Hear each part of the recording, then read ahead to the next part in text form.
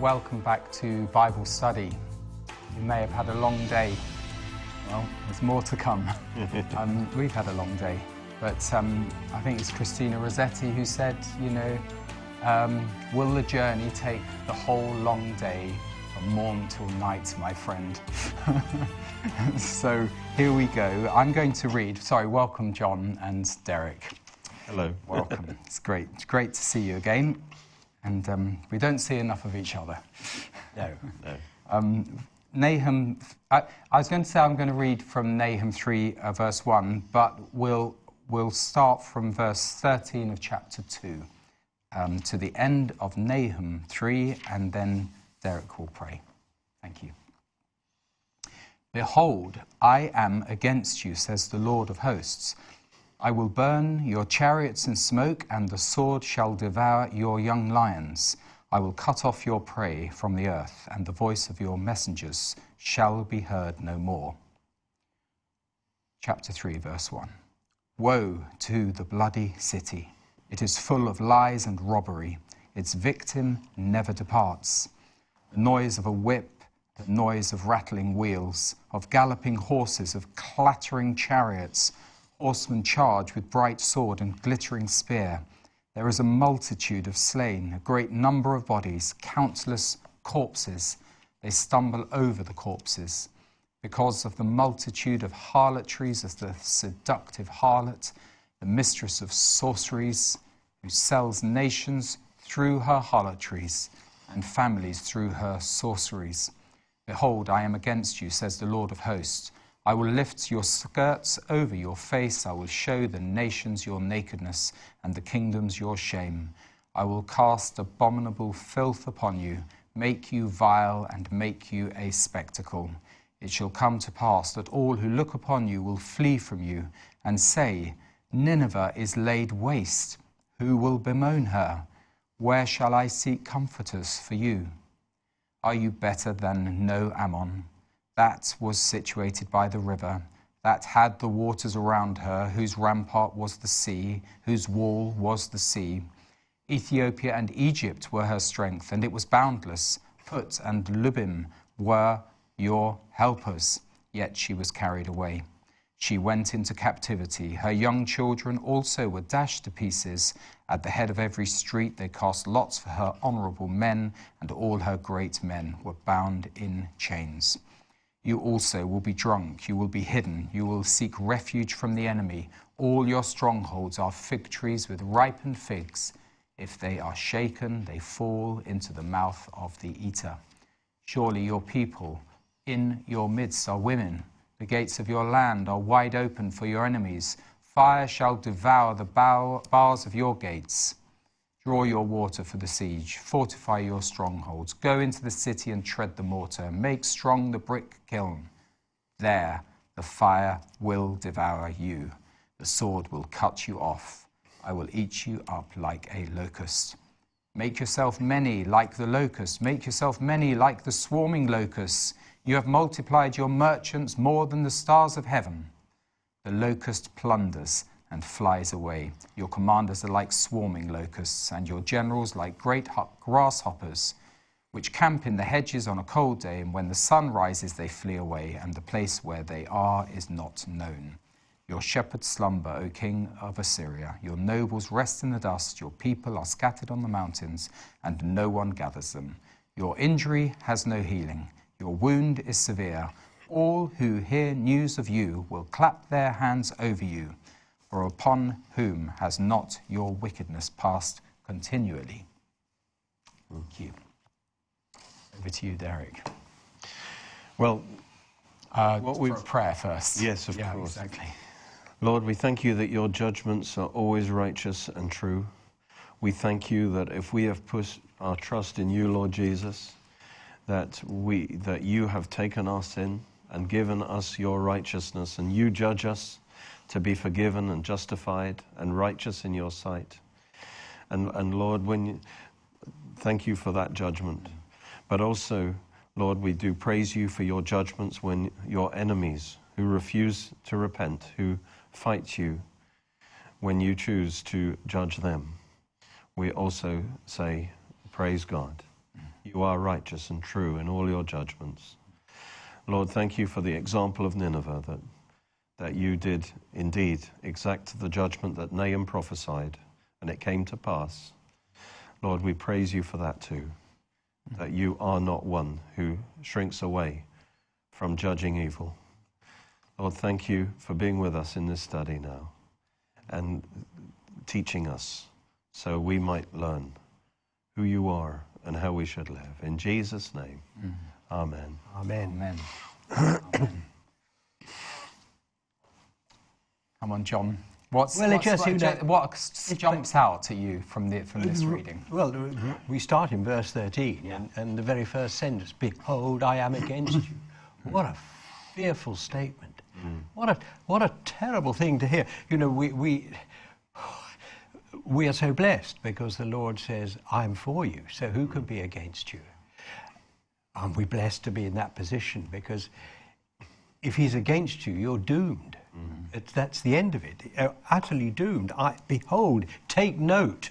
You know, this is a serious... Take note. I am against you, says the Lord of hosts. And then he says what he's going to do. And he'll do it. It's obliteration, isn't it? I'll cut off your prey from the earth. Yes. And the voice of your messengers shall be heard no more. Yes. In other words, it's not just a temporary setback. This is a total, like in verse 8, it says, "Where is the dwelling of the lions?" In other words, their capital city will be no more. No more dwelling place. It's a total destruction that he's talking about. "I'll burn your chariots," which is like your tanks, you know, your major artillery. "Burn it in smoke." That's the fire that consumed Nineveh. That, again, archaeology confirms that it was burnt as a fire. The chariots were burnt. "The sword will devour your young lions." The young lions, I think, are their soldiers. Yeah. You see, they are the lions. Yes. You know, but yet they are totally killed by the sword. They're the future, and it's being devoured. And I'll cut off your prey from. In other words, you'll no longer devour any prey. It's the end of your time, and the voice of your messengers will be heard no more. That's really saying it's the end of your empire, because when you have an empire, you've got all kinds of messengers going to and fro, the communication systems, you know, the ambassadors to the different nations, and bringing back the tribute and all of that whole system that they had set up. No more. So it's a total end to the empire, and that leads into chapter 3, which is really I like to call vengeance vindicated. In other words, God's judgment. God has done the judgment, and now the main emphasis is that this is a righteous judgment. This is what they deserved. This is right, and in fact everyone agrees. You know, all the people, all the surrounding nations are actually applaud this judgment. And so it kind of explains various reasons why, you know, God did this. God had to do it. And it's a whole combination of reasons. The first one, verse 1, is woe to the bloody city. That was a major deal that we can all see. They were cruel beyond measure. Perhaps the cruelest of all. Well, who knows? But that is the number one thing laid to their charge. It's not the only thing. I mean, I won't go on too long, but let me just mention later on, it talks about how Ashurbanipal actually destroyed Thebes in that recent part. And just catch verse 10. Despite all her strength, she was carried away. She went into captivity. But notice the over-the-top cruelty. Her young children were dashed to pieces at the head of every street. So this is part of the deterrent. This is part of the terror. This is Thebes. So rather than just let the children be, you know, the children are publicly dashed to pieces at the head of the street, at the street corner where everyone can see. There's absolute unnecessary destruction of the next generation. Brutality, just publicly, you know, it's terrible. That happened to Thebes. And then it says, they cast lots for the honourable men. All the great men were bound in chains. They took took them into slavery. So that's the number one indictment, really, is that they were a bloody city. Yeah. A bloody city. I mean, it's sort of, we have the two instances in the scripture where Pharaoh took, at the time of Moses, and Herod at the time of the birth of Jesus, just slaughtering kids, babies, at the youngest age. I'm not sure you can get more evil than that, actually. Quite. It's one thing to kill an adult who's a threat to you, but just to kill off the young ones like that is Jesus talked about that, didn't he? Young children, and it'd be better for you to have a millstone put around your head. So I always sort of put it again. I mentioned it before to education. You're corrupting. Okay, you're not maybe killing kids, but you are almost killing off their chances of hearing about the Lord, and that's a wicked, wicked thing to do. Yeah, okay, so... It talks about lies. Yes. So clearly they operated in deception, in the way they kind of, and like the Antichrist will, for example. That he'll deceive nations into submitting to her, like he will with Israel. He'll deceive Israel, pretend to be her friend. They'll make a covenant with him and come under their power. And no doubt Assyria did this. Sweet-talk different nations, and then clamp down. And there's examples of that in the Bible when I think Ahaz, submitted to Assyria to get the Syrians off his back. But the result was, he paid Tiglath-Pileser a lot of money to get that job done, but the result was the Assyrians then came and then dominated Ahaz, and a lot of false worship came in as a result. So the Assyrian used deception to increase their control. Some was overt, some was spy stealth and robbery. The deception is rife, though, in the world today, isn't it? Politicians, not every, when I say politicians, I don't mean every single one. There are a few righteous men and women amongst the politicians, but politicians deceive. They tell blatant lies. Most political party not propaganda. What do you call them? Manifesto, propaganda, manifesto. They're just lies, and they get into office and they do exactly what they want. And they become polished, and journalists almost admire them if they can pull it off. They're given a sort of free ticket if they're really good at lying.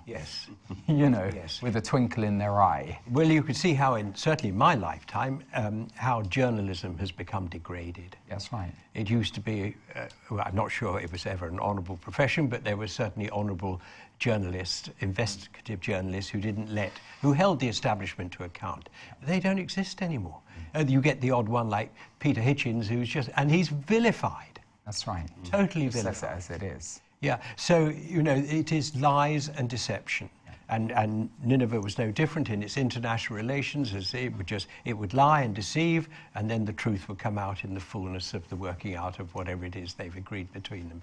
But these lies go on all the time today. There are lies in international relations, but the worst is the lying to the people. And they lie constantly. The Ten Commandments says, thou shalt, we say thou shalt not lie, thou shalt not bear false witness against thy neighbour.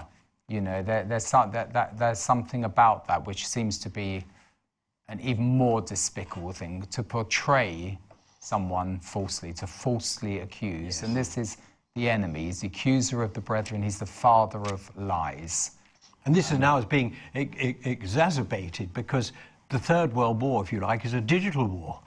We are in a digital war at the moment, and the warriors are out there on both sides. If you've got a lying tongue, you can amplify it worldwide very, very quickly. You can bear false witness and traduce someone's reputation. Well, look at that young cricketer, Oliver Robinson, recently, who played for England, and he said something daft when he was 14 or something on his Facebook account or whatever it was. And these hypocrites, for that's what they are, because who hasn't done and said something stupid, especially when he's a young man, trawled through his account so they could... Found one thing he said. They could just hang him out to dry. And what happens to the establishment, let alone his England captain, did they stand up for him?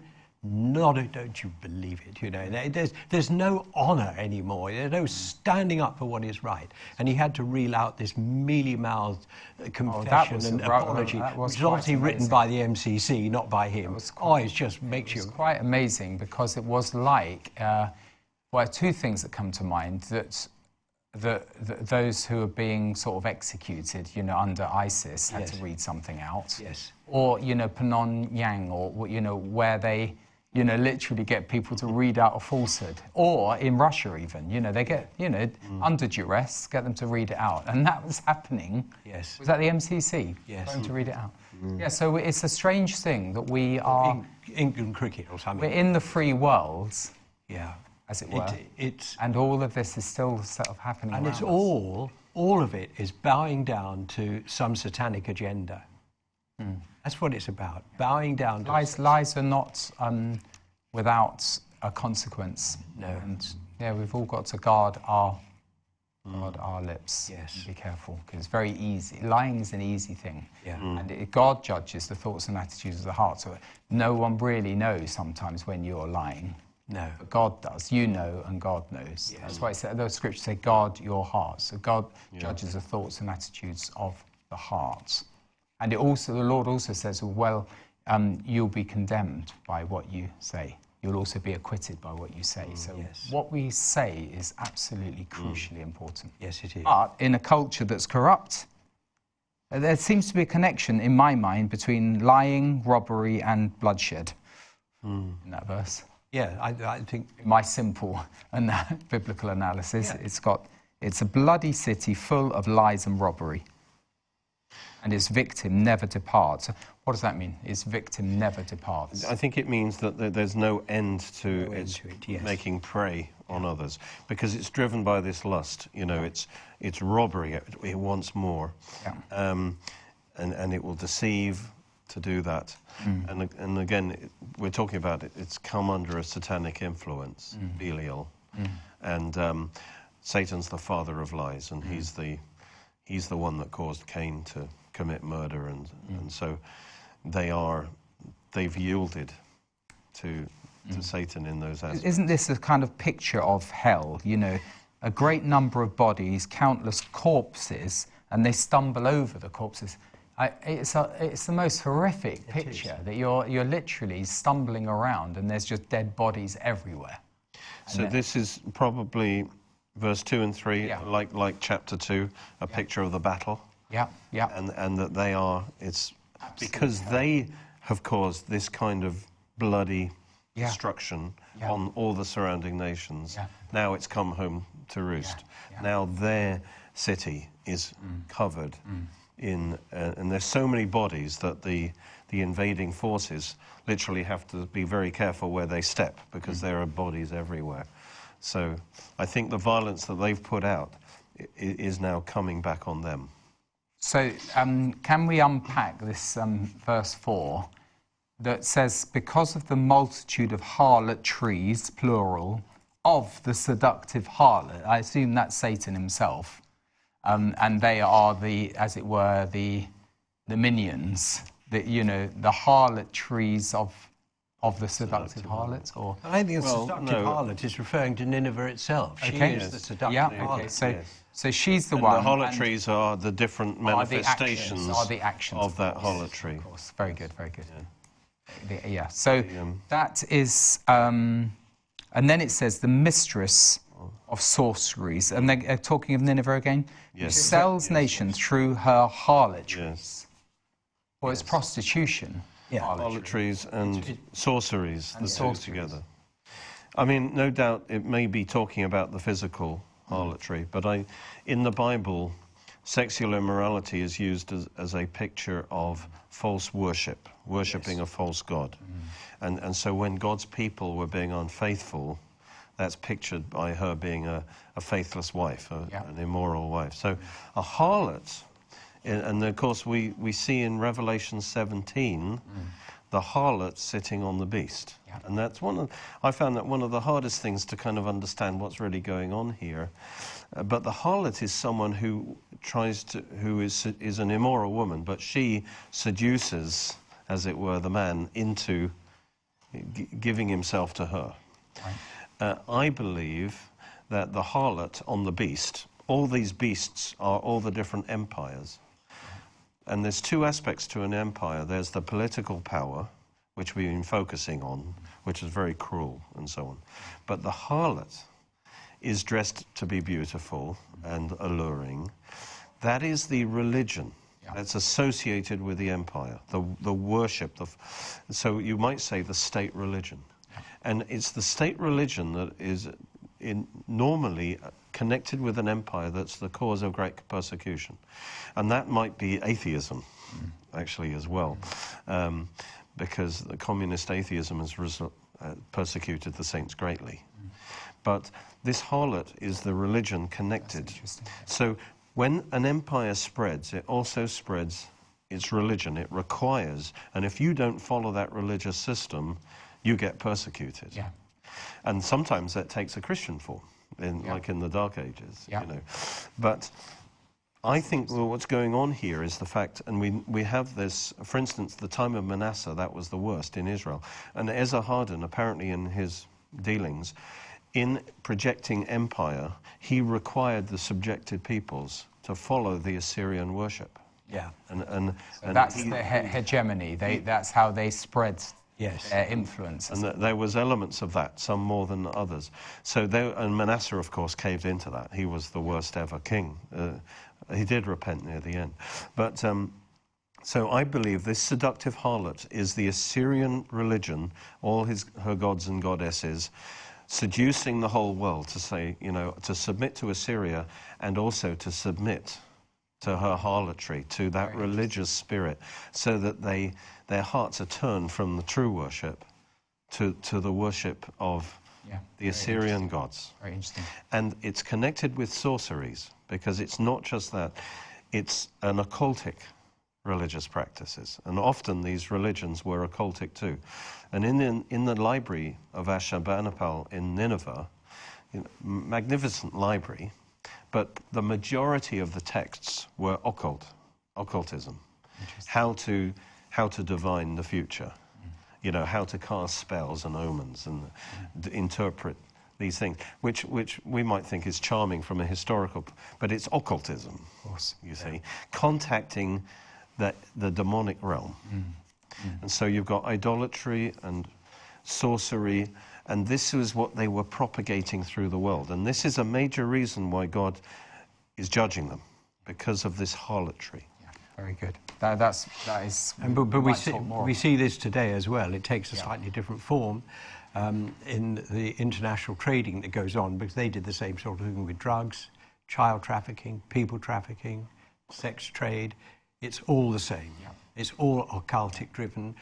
Lots of these humans, of children to adults, land up in some form of human sacrifice. I mean, it's going on under the surface in the world today. Nothing has changed.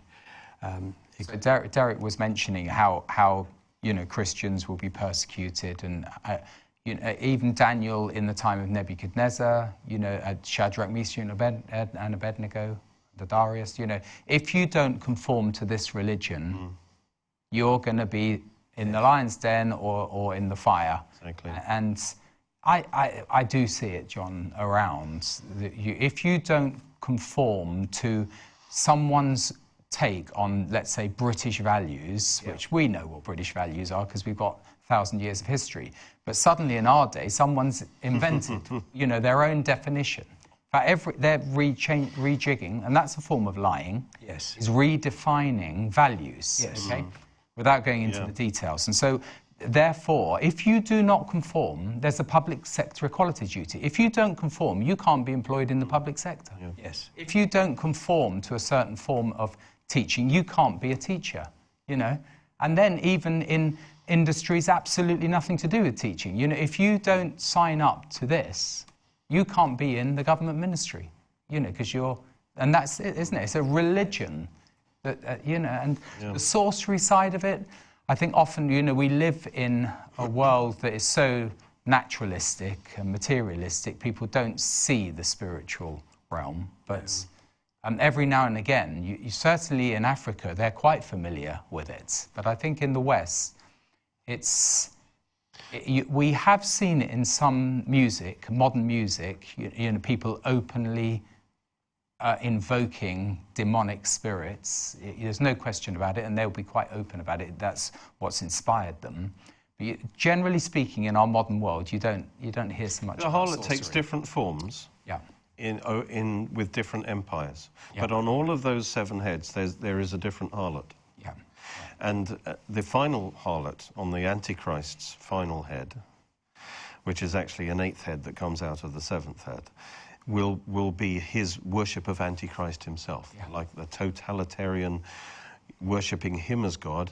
And if you don't worship him as God and take the mark of the beast, off goes your head, Off goes your head, but you certainly in Revelation 13, the false prophet, you've got to worship the image of the beast.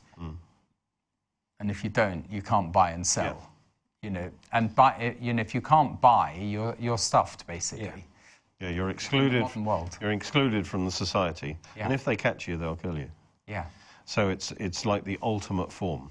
But the worst form of harlot is really atheistic communism that we see in certain places in the world. And that is a religion. It's a religion where of atheism, but that means that the effective God is the dictator. And that in itself is a harlot religion because it's sitting on the beast. So it gets its power from the beast, but it also sits on the beast, so in a way it controls the beast. So, Hitler, it was religious Nazism, wasn't it? The rallies, they were religious. They were occultists, weren't they? Hitler would consult. And there was a personality cult around. The personality cult, so that was a harlotry as well. Yes, whenever you have a state religion, I believe that it becomes the harlot. Yeah. And it can even take a Christian form, and we know that in Christian history, don't we? Very much so. Yes. Very interesting. That's why I think it is. There's something about in Revelation 17 how it's certainly the garments of the harlot are the garments of the priest. In Exodus, the colours are there. Apart from, so it goes through all the tunics, but apart from the white robe of purity. So something about a sort of false religion that has all of the garments and the appearance, but it hasn't got the purity. Exactly. And when the before God, purity before God. It can be outwardly impressive to kind of seduce you, but it pulls your heart away from the true God. Yes.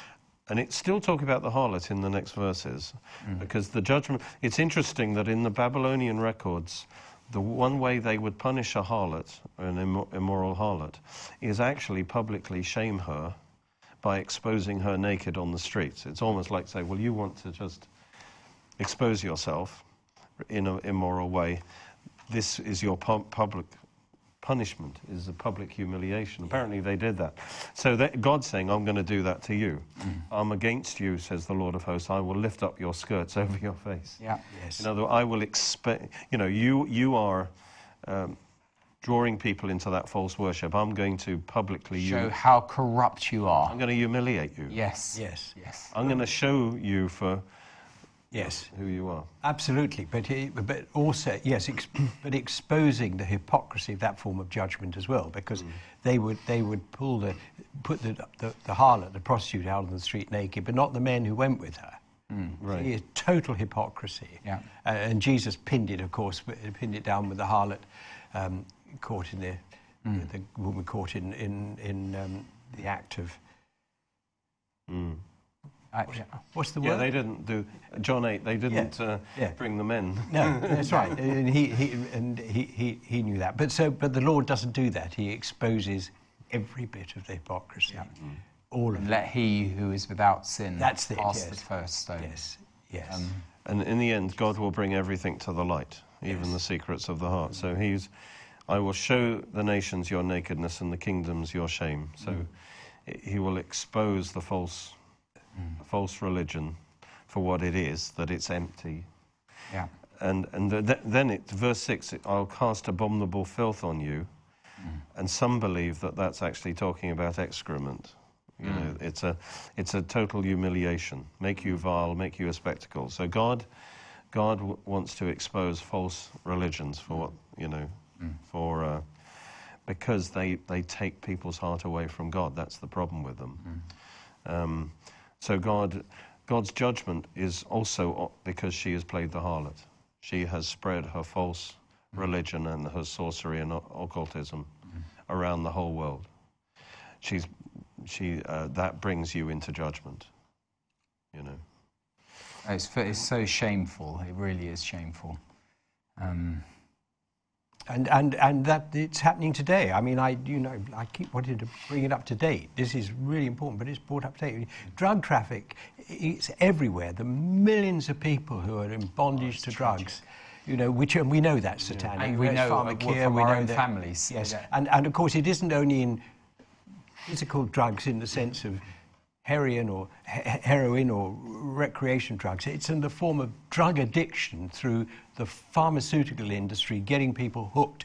And on they don't want to get you well. You want to be on lifetime prescription because that's where the money is. And this is no different. This is occult. It's driven by everything but God, because the Lord offers healing and restoration, physical in this life. Often drugs deaden, you know, whether they're prescriptive or not, they'll deaden your senses. Yes. And as soon as your senses are deadened, you're open up to the open to the spiritual. Yeah, and I'm not pointing my finger at people that exercise these things, the drug takers, whether it be a shot in the arm or an aspirin. I'm not pointing my finger at that. What I'm pointing at is what's and who is behind it. And it is no different. These are the sorceries that are being peddled by those people in power, have no conscience.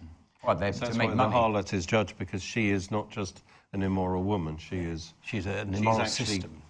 Yes, and she is actively seducing. Yes, the innocent, and But To make money with drugs. Yes, Promoting drugs, you're actively trying to draw people into destruction. Yes, to their destruction. yes. Yeah, it is pretty heartless. But the point about it is, it says she sells the nations. So this is certainly, you know, the whole but it's not just, there are many industries that are just, they don't care about the people. They'll exploit to the limits to make money. Yes. And that is often the roots of all of this stuff. Yes. Complete greed and obsession with, you know, more and more money. And really, when it says that, I think it means they sell them into slavery. Yeah. You bring people into slavery.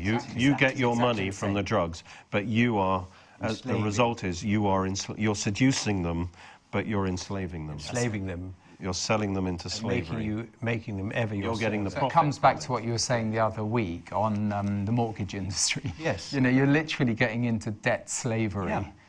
Or you're whatever other form of slavery, you're sort of getting people hooked. Yeah. I know it's... Yeah, you're getting money from it, and they're getting enslaved. Yeah. Yeah. And you're happy for them to be destroyed because you're getting your And benefit. religion can be a drug. And, you know, although I don't go along with the mantra, it's the opium of the people, in terms of Christianity. True Christianity poses a great threat to these empires and these forces. Rome fell, Gibbon reckons it fell through Christianity. You know, they've got to, you know, communism couldn't function with true Christianity in place. They had to stamp on it. And I think the same with Nazism. They had to stamp on the confessing church who truly believed in God's word. Yes. And it shows up the harlotry. The other thing, I've forgotten where it was. We were talking about it before the Bible study, the abortion industry. You know, there is so much bloodshed in that industry, and the media turn a blind eye to it. Leaders turn a blind eye to 50 million. 50 million babies are aborted a year. Yes. It's not small scale. It's on a grotesque scale. Holocaust. When even now they know At so many weeks, the baby is sentient. Yes. You know, and so you have this this baby that even feels pain, and they're so hardened to it, they just carry on. It's obscene. In fact, not only do they carry on, they argue that it should be up to the full term of pregnancy, because of their argument that it's the right to choose of the mother, and so that principle, you know, has to be applied right up to full birth. And now in Belgium and Holland, they are discussing afterbirth abortions. Yes. When the doctor deems that life isn't viable, they can chop it after birth. So if you've got a logic which is godless, where's the end to that logic? You'll apply it to old people who aren't fit to be alive, to disabled who are not fit to be alive. And you're right in the worst examples of Joseph Mengele living in this modern so-called, you know, tolerance of without faith in God, there is no basis for human value, because we're in the image of God. Yeah. No. And therefore, society is God and can decide whatever it wants to do. That's why atheism is the worst, or humanism is the worst possible harlot, because there is no restraint. Yeah. You can do what you want. And they individual humans have no value. Yeah. So therefore, you know, if they're not useful to society, too young, too old. They openly want to now be recognised as a religion now, humanism, you see. They want to have equal recognition. They want to be on these committees, you know, so that humanism is taught at religious studies in schools. You know, we have shifted from them wanting to have nothing to do with religion to saying we want humanist funerals, humanist weddings. You know, we want to have our place among all the other religions, which is amazing, really. I eschew religion personally anyway. You know, people might say I'm religious, but I'm not really. I'm totally irreligious. I just believe in God's word, but all the paraphernalia that goes with it, you know, which is often salvation by works, I don't really want to know about it. Nor me. But I like to attend church and hear a good sermon. And sing, which, by the way, I'm getting from Ben hymns. Crick. I don't know whether, you folks might not know our dear brother Ben, who comes on some of our Israel trips, but he preaches a great word, and so I've been sort of trundling along to listen to Ben Crick. And it's a great sermon. Ben, I know Ben. He lives just down the road from you. Yes, exactly. Yes. Exactly. No, and so the preaching of God's word, I don't believe that's religion. No, it's not. I think we've got to be careful. But I do take the point about organised, because even Calvin, you know, got sort of trapped in Geneva, you know, into political power. And, you know, state religion rarely ends well. Yeah. It rarely ends well. Even Protestant state religion can go wrong. Exactly. But yeah. Warning. But it's interesting that he says in verse 7, all who look at you will flee or shrink from you, saying Nineveh is laid waste. And I think that it's also saying, you know, and it's talking about this harlot that's been humiliated. Because I think it's one blessing of the judgment. When God judges an empire, it also diminishes that religion that it's been promoting, that false harlotry. So when they see Assyria destroyed, then a lot of people, then it says they will flee from you. And it's talking about fleeing from the harlot. The harlot's no longer attractive. Now they don't want anything to do. So if they're worshipping Ishtar, for instance, and now they see Ishtar's main city is destroyed, well, Ishtar can't be up to much, you know, and therefore they're more likely then. And so even when God judges, it's an opportunity for salvation, that people say, maybe this religion I was following, that this state was following, maybe that's not the truth. Maybe I need to seek the truth elsewhere.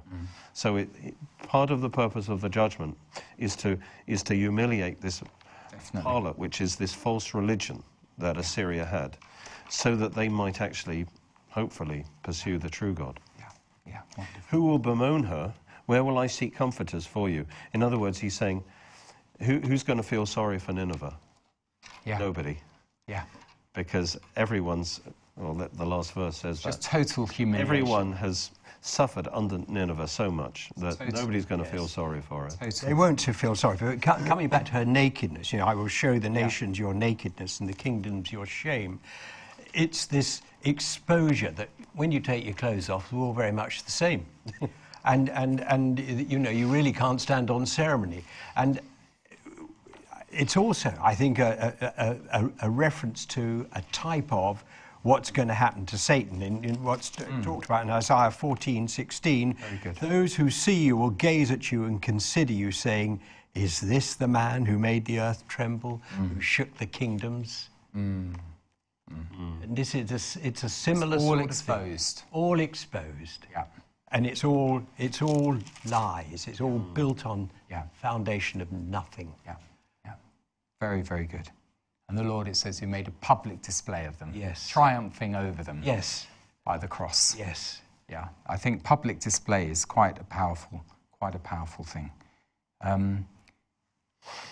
You were talking about God in His judgments. When, in Isaiah 26, verse 9, second half, it says, "When your judgments are in the earth, the inhabitants of the world learn righteousness." So, that explains. Judgment is a good thing, because the people of the world learn righteousness. Let grace be shown to the wicked. But then it says, "Yet he will not learn righteousness." So it's not inevitable. It's not automatic. We're not robots. When God judges, there can be still rebellion. And that's why at the end of Revelation it says, "Let those who do evil continue to do evil." That is, for me, is so telling that you've got the whole of human history. You've got even the judgments, of the deceiving of the nations after the righteous rule of the Lord, 1,000-year righteous rule. And yet, people will still reject and rebel and want to do evil. Yes. And for me, God is patient, doesn't want any to perish, but all to come to repentance. But eventually, that's it. Because every possible opportunity, in the human heart has been given. Every possibility for repentance. And if they didn't, they won't. It's as though when the final judgment comes, there will be no excuse, because no one can say God hasn't given enough time. In His divine forbearance, He left sins committed beforehand unpunished. At the proper time, He sent the Lord Jesus. He's revealed Himself through nature, through Israel, through His word, through His Spirit, through conscience. There is no excuse, so that when the final judgment comes, no one can point, and Satan the least, can point the finger at God and say it's unfair. No, that's right. Absolutely, completely just. But the tragedy is, it says, when the inhabitants of the world will learn righteousness, verse 10 of Isaiah 26, yet he will not learn righteousness when grace is shown to the wicked. In the land of uprightness, he will deal unjustly and will not behold the majesty of the Lord. Verse 11, "Lord, when your hand is lifted up," this is Isaiah 26, "when your hand is lifted up, they will not see. But they will see and be ashamed for their envy of people. Yes, the fire of your enemies shall devour them." Sorry, I'm rambling on. No, you're not. Where have we got to in Nahum? There's so many parallels, aren't there? When he talks about the stripping Assyria bare, including her religious idolatry, that image actually kind of carries all the way through to the end of the chapter. You can see all the different things that he says as examples of that. God's literally stripping Assyria bare, removing her covering. She looks so impressive, covered in her glory and her power, and God's going to just strip her bare completely. And verse 8 to 10 we've already talked about. He's comparing them to Thebes. That Thebes was stripped bare, actually by Assyria herself, stripped her bare, and he's basically saying, are you better than Thebes? She was well protected by the Nile and water surrounding her, protected by allies to the north, south, east and west, and yet she went into captivity. She was the sacking of Thebes, totally humiliated. Do you think you're any different? what was done to Thebes will be done to you, because actually you're worse than Thebes. You know, you deserve it more, and the same thing's going to happen to you. So it's really talking about how God is, you know, is stripping a bear and how that is right. Verse 11, you'll be drunk. We've talked about that. You'll be hidden, and you will seek refuge from the enemy. You're no longer the aggressor. Now, you're used to being the lion hunting its prey, but now you're the prey. You know, you're going to see what it's like to be the prey now. You fall into the mouth of the eater, like figs. Oh, yes. Yeah, And, so and that's part of her stripping there, because she seemed so strong. She had all these, not just Nineveh, she had all these other cities and fortresses all around the empire, and yet he's saying they're just going to fall down. And this is what actually happened. Under the Babylonians, these fortresses just collapsed, one by one, very quickly, until only Nineveh was really standing. And then John verse 14, it does look as though the Lord is, through Nahum, is sort of being sarcastic. Yes, there's a bit of mocking there. It's still mocking. The Lord in the heavens voice. is laughing. It's a bit like Elijah on Mount Carmel. Very similar. You know. That's right. It's wonderful, isn't it? Yeah. And you see, you see it also when he's talking to Job. Where were you? Yes. Where were you when I did these things? It's wonderful. Exactly. It's wonderful. It brings you right down to size. It's amazing. Now it's still at the time when, you know, as we were saying right at the beginning of our study, they're at their height. Yeah. So you've got Nahum mocking Nineveh at its height. Yeah. Like, do everything you can, but you won't be able to. Yeah. And It's all going to happen too quickly. Verse 13, he calls the soldiers are like women, because the Lord has filled them with terror. Not the terror of the Lord; He's just filled them with terror. Yes. And in that place, their knees shake and they flee. All their bravado from before, all their vileness, their bullying, they're all gone. All their mocking of God. Yes, all their mocking. That's the interesting thing, is that the Nahum's mocking them, but they're mocking God. It's a bit like Noah warns of the flood. They mock Noah. Yes. But it's sort of the boot will be on the other foot soon enough. Yes. And again, fire is another fulfilled prophecy, you know, that fire, once they broke through, they just burnt all the gates down. They burnt the bars of the gates, and that's in verse 13. And verse 15, the fire will devour you. And we know that Nineveh was burnt down, and that we have the evidence for that. And the bars of the gates, I assume they were wooden, but could there be metal even in those days, bronze or something? They were probably wooden. Yeah. But possibly with a bronze covering, possibly as well. Yeah. But that represented the strength of their defences, and their whole defences are going to be burnt down. And so the fire will devour you. It will eat you up like a locust. I think it's a picture of a locust swarm that just comes through and just eats everything up. Again, it's being stripped naked. They were so strong, and yet God's going to just take away all their protection, and they're going to be stripped It's naked. a sort of inversion, because they saw themselves as locusts. Right. You know, the commanders were locusts, but then it's, again, the boot's on the other foot, and the locusts are coming against them. And and again, he says, make yourself many, don't care how large an army you can raise. Yeah. It's not going to make any difference. It's fearful. It's it's absolutely shocking, really. And all of their defences to come to nothing. And it's this lack of moral compass comes in here. Like in verse 16, you've got millions of merchants, trading around, but they're in it for themselves. Yeah. Because the locust plunders and flies away. Now the locusts are described like that. The merchants, for instance, all their people, though they make themselves many, there's millions of them, you might think surely they can stand against the enemy. Yeah.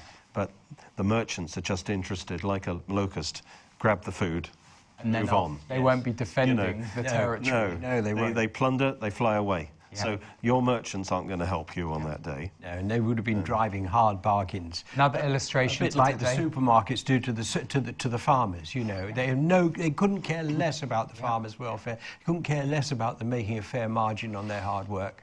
They drive hard. Also, big bargains. companies will Big companies do the literally, same. you It's know, not just the grab supermarkets. what they can, the resources, and then they're off. And especially today with movement of capital, they literally up sticks. We had it with Pfizer's in Sandwich, you know, all sorts of investment going into the infrastructure of, you know, their factories there. I think up to 10,000 people working, and then Gone.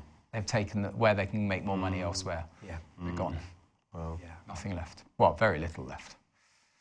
Amazing. In verse 17, it's like even the commanders and the generals and their leading men, likewise, when it comes down to it, they're like swarming locusts, great grasshoppers. Yeah. They camp in the hedges on a cold day, which is kind of like they're hiding in the cracks and, you know, but the moment the sun rises, you know, they're kind of there. But when the sun rises, when things get a bit hot, when the battle actually comes on, they flee away. Yeah. And the place where they are is not known. And again, it's a picture of all their warriors and their leaders. Once the attack really came on, when it really got hot, they fled. There was no moral backbone in them because the empire had become corrupt.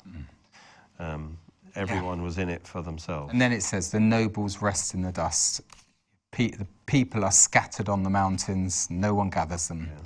We're in the last couple of minutes on the last couple of verses. And then it's the finality in verse 19. Your injury has no healing.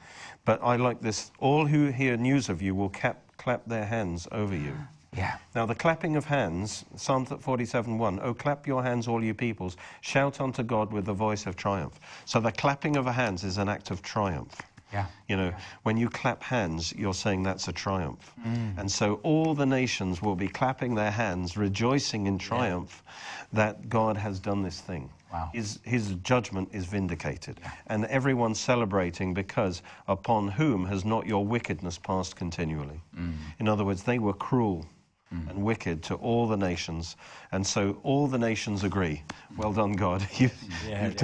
You've done right to judge them. Yes. John, final thought on Nathan from 3 chapters now, because this is our final shot. And I think it's unlikely that we'll be coming back to the study of Nathan for some time. So I this think is your most opportunity. unlikely. But I'd just like to emphasise as we draw to a close in this book how really you can't read it apart from the book of Jonah, and which is a couple of books back. They have to come together as a whole, and you can see the complete picture. And you see how God brings judgment, and then before he exercises that judgment, he exercises grace, which he did through the prophecy of Jonah, through the obedience of Jonah, eventual obedience of Jonah. In preaching, he exercised grace and gave them a spirit of repentance, but they didn't hold on to it. And this will happen as well. We'll get the final outpouring of the Spirit of God that the Lord talks about in Joel will happen.